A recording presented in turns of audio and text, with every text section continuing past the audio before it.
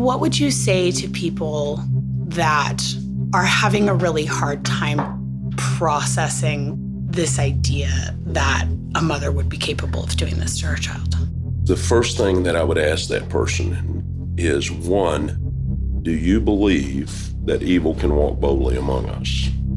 Health isn't something you can lie about to anyone. Let the evidence lead you to a conclusion. Because in Alyssa's case, we can take you down an evidentiary trail that is overwhelming. Brittany, my biological mother, abused me for 3 years. In my 37, almost 38 years as a police officer, I've never come across this. I doubt that very many police officers ever have. A lot has happened since my sister has been out of my life. Things that only pushed my fear one way, and that's to make it worse. In Texas, in investigations, often we say this: where there's a little smoke, there might be some fire. Why shouldn't we save people? Why shouldn't we save kids?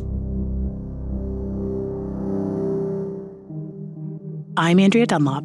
Season 2 of Nobody Should Believe Me drops Thursday, June 15th, wherever you get your podcasts.